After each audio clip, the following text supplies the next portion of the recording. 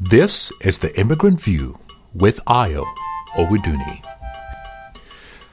Hello and welcome to the first episode of the Immigrant View. I'm really excited about this. My name is Ayo Oweduni. So this is just an opportunity for you to get to know me, and then also an opportunity for me to introduce what the show is all about.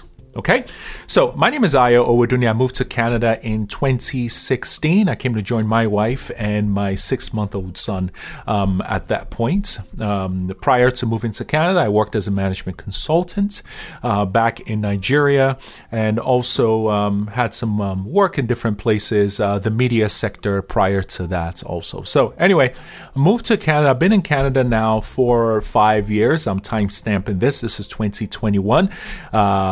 Post-COVID, about to get second dose of vaccination. So really excited about that. But moved over here and read a fantastic book called The Jewish Phenomenon. If you've never had a chance to read that book, please go ahead and read it. And what really just captured my attention about the book was the power, the importance of community, the importance of having a plan, the importance of having a plan for the family, and some key areas that immigrants need to focus on to be able to build that life of success. Now, it was one view from a group of immigrants, which would be the Jews.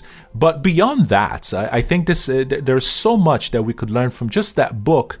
And my goal is this podcast is inspired first by that book, but then also by the many conversations that I've had with many immigrants that have arrived in Canada, many that have done well, many that have not done well, many that have great stories, great wins, great losses, and all the stories in between.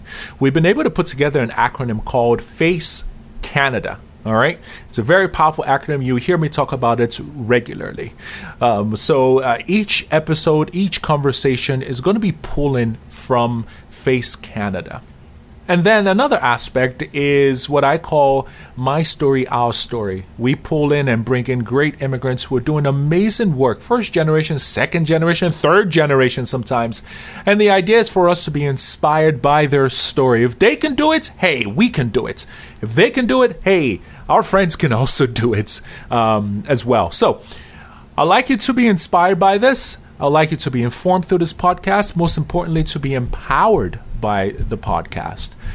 I'm really excited about this. My first episode is the Minister of MP Minister of Diversity and Inclusion. She's also a member of Parliament. Her name is Bardish Chagger. She's a good friend and kind enough to be my first interview for the podcast. So stay tuned, listen, spend some time visiting our website whenever you get a chance also. It's been a great pleasure. I'm looking forward to having a conversation with you. More importantly, I'm looking forward to hearing your great story here in Canada or wherever you are. Keep building, keep growing, keep succeeding. Thank you very much. Over to the podcast. You're listening to the Immigrant View with Ayo Oweduni. Hi, everyone. Welcome to our podcast today, the Immigrant View. Today we have, I don't think I've ever called you this. This will be my first time, Honorable Bardish Chagger with us. That sounds pretty cool, Honorable Bardish Chagger, Canadian politician. She serves currently as Minister of Diversity, Inclusion and Youth. She's a member of the Liberal Party. She sat in the House of Commons for the riding of Waterloo since the 2015 federal election. Prior to going into politics, she was the Director of Special Events for Kitchener-Waterloo Multicultural Center.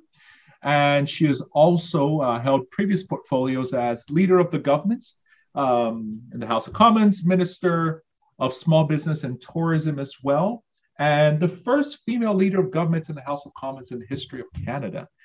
And and I would say someone that I've come to truly respect, and many conversations, many great advice, many great talks about, just building our community, something I really, truly value. And someone that mentors me as well, just around the area of leadership. So I've said all these wonderful things about you. I know. I think that's the nicest things you've ever said about me. That's amazing. And I really appreciate it because I think I think our friendship has actually become two-way, where I learn a lot from you as well, and we broaden each other's perspectives. And I have to say, the Waterloo region is even stronger and even better because you and your family have chosen to call this place home. Absolutely. And people usually ask me, how did we select Kitchener-Waterloo? And my response is, when we moved here, that was the first place my wife got a job. And that's how we just ended up here randomly. So it was very random, but I'm glad it worked out that way because But this it's is such a actually good place. it's quite relevant because I would say we have three post-secondary institutions here, right? So we've got the University of Waterloo, Wilfrid Laurier University, as well as Conestoga College. So Waterloo region is a place where people from around the world and across the country come to, oftentimes for education, but for employment opportunities. And whether that's because they got a job or because they become entrepreneurs and create jobs, it is a place that they choose to settle down. And then it's an obvious place to raise a family, right? Absolutely. Like it's such a warm, welcoming community that actually I would say strives to do better, and it wants to become even more inclusive. And I think that's where there's a lot of opportunity. And I can't imagine, for myself, somewhere else that my family would have, aside from a large urban center where we would have actually established ourselves, me being born and raised here, and then having the journey that I've had the honor and privilege of having. Absolutely. It definitely is a great place. So one of the reasons why I thought it'd be great to have you on is, just getting to know you. You're second generation immigrant here in Canada. And I just wanted you to just give us perspective for other immigrants who are coming in now and who are settling and raising their family here. Perhaps there are things from your story and your family story that we can all learn from and gain from. But I want to just first ask, why did you decide to choose politics first? Okay, first I want to just say, see, this is why I love talking to you, because we always have our own first that we have to say. I would say I'm second generation Canadian, not second generation immigrant. Okay. My grandparents immigrated from India in the early 70s, and then I'm born and raised here. So my family who immigrated here is Canadian, and then I'm born Canadian. So I would say I'm second generation Canadian. And I think just sometimes that whole conversation about immigrant, unless you are Indigenous, everyone immigrated here. Some segments of our population have just been here for a lot longer, and I think they've forgotten partly where they come from. So I should acknowledge that I'm joining you from the living room of my home in Waterloo, Ontario, the traditional territory of the Anishinaabe, Haudenosaunee, and Neutral people. And I think it's really important that we actually confront some of our history, and we're having a challenge doing that. But a lot of the systemic issues that we're dealing with are hard, and they're hard because they sometimes become personal the more we dive into our past. But it's important that we know where we come from so we have a clearer vision of where we're going. And why did I choose politics? Okay, I didn't really, because politics is my hobby. India is the largest democracy in the world when it comes to the number of people, and my family comes from India. So we all have opinions, everyone votes, and you have these stories too from back home where when you get a ballot, people vote. Like, it's a big deal. You vote, like, you stand in line and people take it seriously. And yes, there might be bribes and whatever else impacted, but people do take their vote very seriously. So when I was 13, actually, I was fighting for a lot of things prior to 13, even that didn't always align with my family's views because of social policies and culture and where they come from and what they've been taught, which would cause a lot of challenges and sometimes controversies or uncomfortableness at the dinner table. And dinner is where my family believes that, you sit quietly, you ask about each other's day, but you don't get into a fight or a battle, right? Right. Together. So sometimes, because comments would be said, I would not be able to hold myself back. So I would respond. In our culture, you don't respond to your elders. And I come from an intergenerational family. So 13 of us in this house, I'm one of them. And most people are older than me. And there's only 4 younger than me. So you know where I am in the hierarchy of things. And so my father it was a 93 campaign, and my father's been quite politically involved in the sense of fighting for us to go to a French immersion school rather than going to the the English school that did not have access to French or core French, but it is our feeder school. And then even just in the community, when it came to certain issues, to make sure that, you know, his kids had access, because my grandfather had a hard battle. My father has fought really hard also for us to kind of be included and involved, but he did not want that for his kids. So did whatever he could to establish us to be set up for success. And that's where 13 years old, he said, okay, so don't have these conversations at the dinner table, but here's an avenue for you to do it. So I put out science with my dad for Andrew Tully's campaign. Then I joined the association and started fighting for policies there. And it's interesting because even the association here locally did not necessarily always agree with some of my positions, but I learned so much from them by having respectful dialogue and, you know, gained so much from it. But we were able to actually advance certain issues like same-sex marriage, which is always a challenging conversation, but an important one because our world needs more love. Absolutely. So, usually when I have conversations with immigrants, people from Nigeria, just like myself, and politics or community comes up, there is usually, and nobody comes out bluntly to say this, but the conversation goes around, look, I'm here to just focus on, you know, working, you know, making my money, sending what I need to send home to take care of family, taking care of my family here. And moving forward, I don't want to get involved, especially politics. I do not want to get involved with what I've heard from back home. What are your thoughts for people and advice for people that are in that trajectory and thinking? For me, I think there's a conversation to be had around what it means to be involved in politics, what it means to be involved in partisan politics, what it means to be involved in democracy. Okay. So we know if you look at just all of the hard-fought battles, oftentimes there's a need for political will. And that's how we actually bring about equal rights. That's how we bring about equitable programs. If I think about when my family immigrated here, the settlement services that we have today did not exist. And yes, there is a school of thought to say, well, when I came here, nobody helped me out, so why are we helping others out? But there's also a school of thought saying that I don't want other people to have to jump the same hurdles I did. Right. Because I want them to have and it's not an easier journey because immigrating is not easy. Leaving everything you know to come to a new country. Yes, you're full of hope and optimism, but it's challenging, right? And then it might be isolating. There's so many different factors, language barriers, all these different things, and a new culture and a new world, it feels like. So why not help people's journey along? And wherever we can support each other, like why not be able to do it? And I think that's where it's important that as people have laid track for us to come to where we are, that we continue laying track for future generations.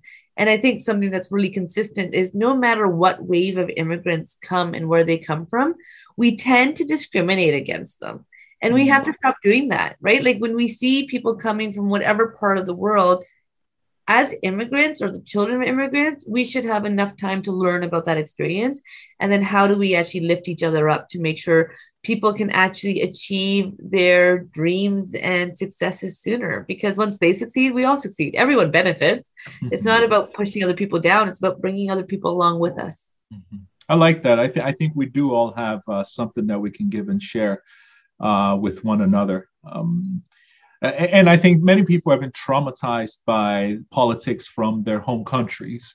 Yeah. That there is this disdain and this never, I don't want to have anything to do with that. But we need to think differently and have some sort of paradigm shift around that.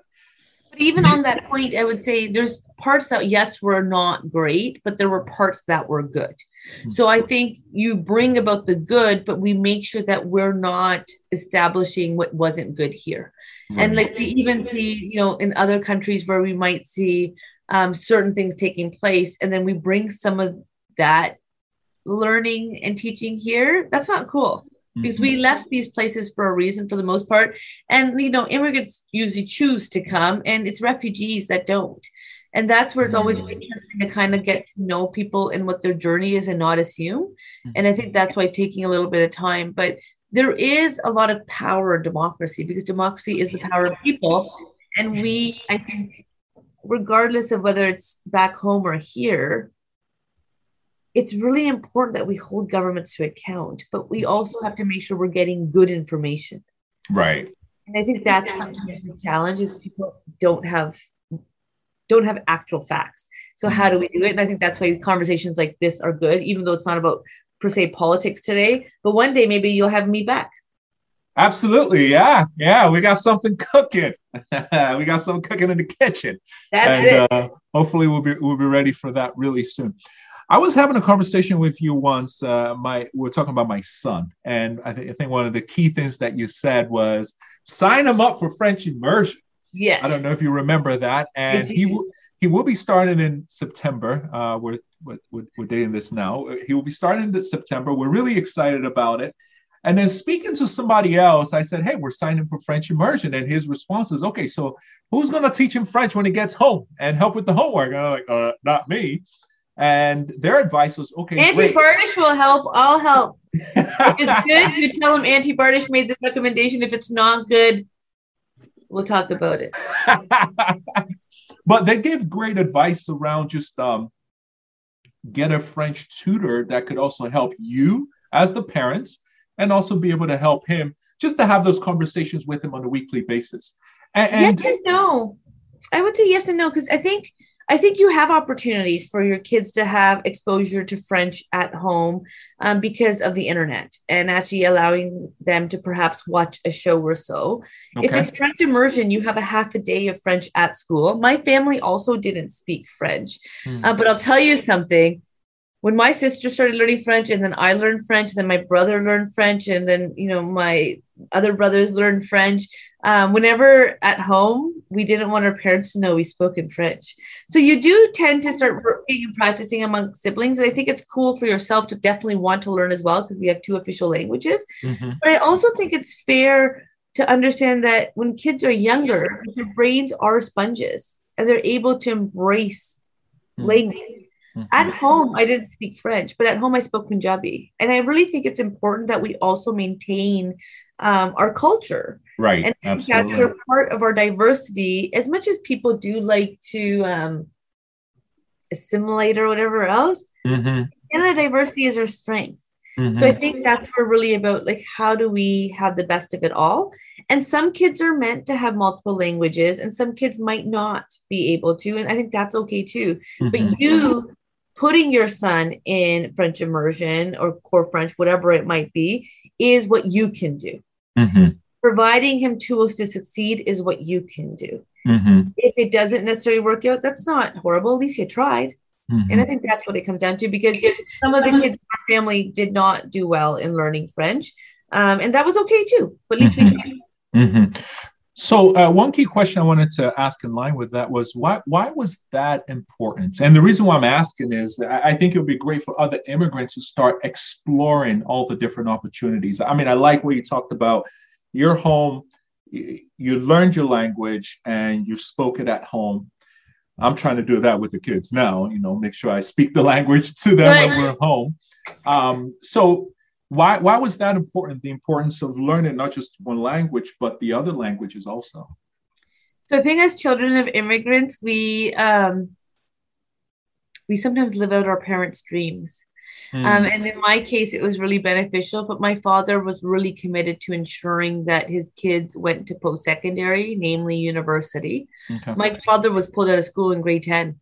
And he was pulled out of school to have to work to support the family. And that's just kind of what you did with the oldest son, oftentimes in a lot of countries, including India. We've come a long way since then, but that is just, and it is actually still a reality for other people that I've spoken to. So my father, it was really important that his kids spoke both official languages. It was really important that we went to university. And for him, I don't know, I've never asked him if it was important that we spoke Punjabi, but I'm born and raised in the Waterloo region. My first language is Punjabi. I come from an extended family, as I said, and my grandparents, who magically learned how to speak English after the boys were born. But for me and my sister, we had to speak Punjabi with them. And it was just the thing that we did. And if you spoke to them in English, they would respond to us in Punjabi. And they would be like, we don't understand. But then my brother is 6 years younger than me, but it was like magic. How all of the boys spoke just fine in English with the grandparents, and they spoke just fine back. But that's a whole different conversation. I think it's important to have access to the two official languages. And I'll tell you just, it's also important that governments make sure that there is access to the two languages. So my school was Bridgeport. Here in town, and I went there for kindergarten, but it was not a French immersion school. So then my father got us into Sandown, and Sandown was a French immersion school. And in the Waterloo region, we not only have French immersion schools, we also have full French schools.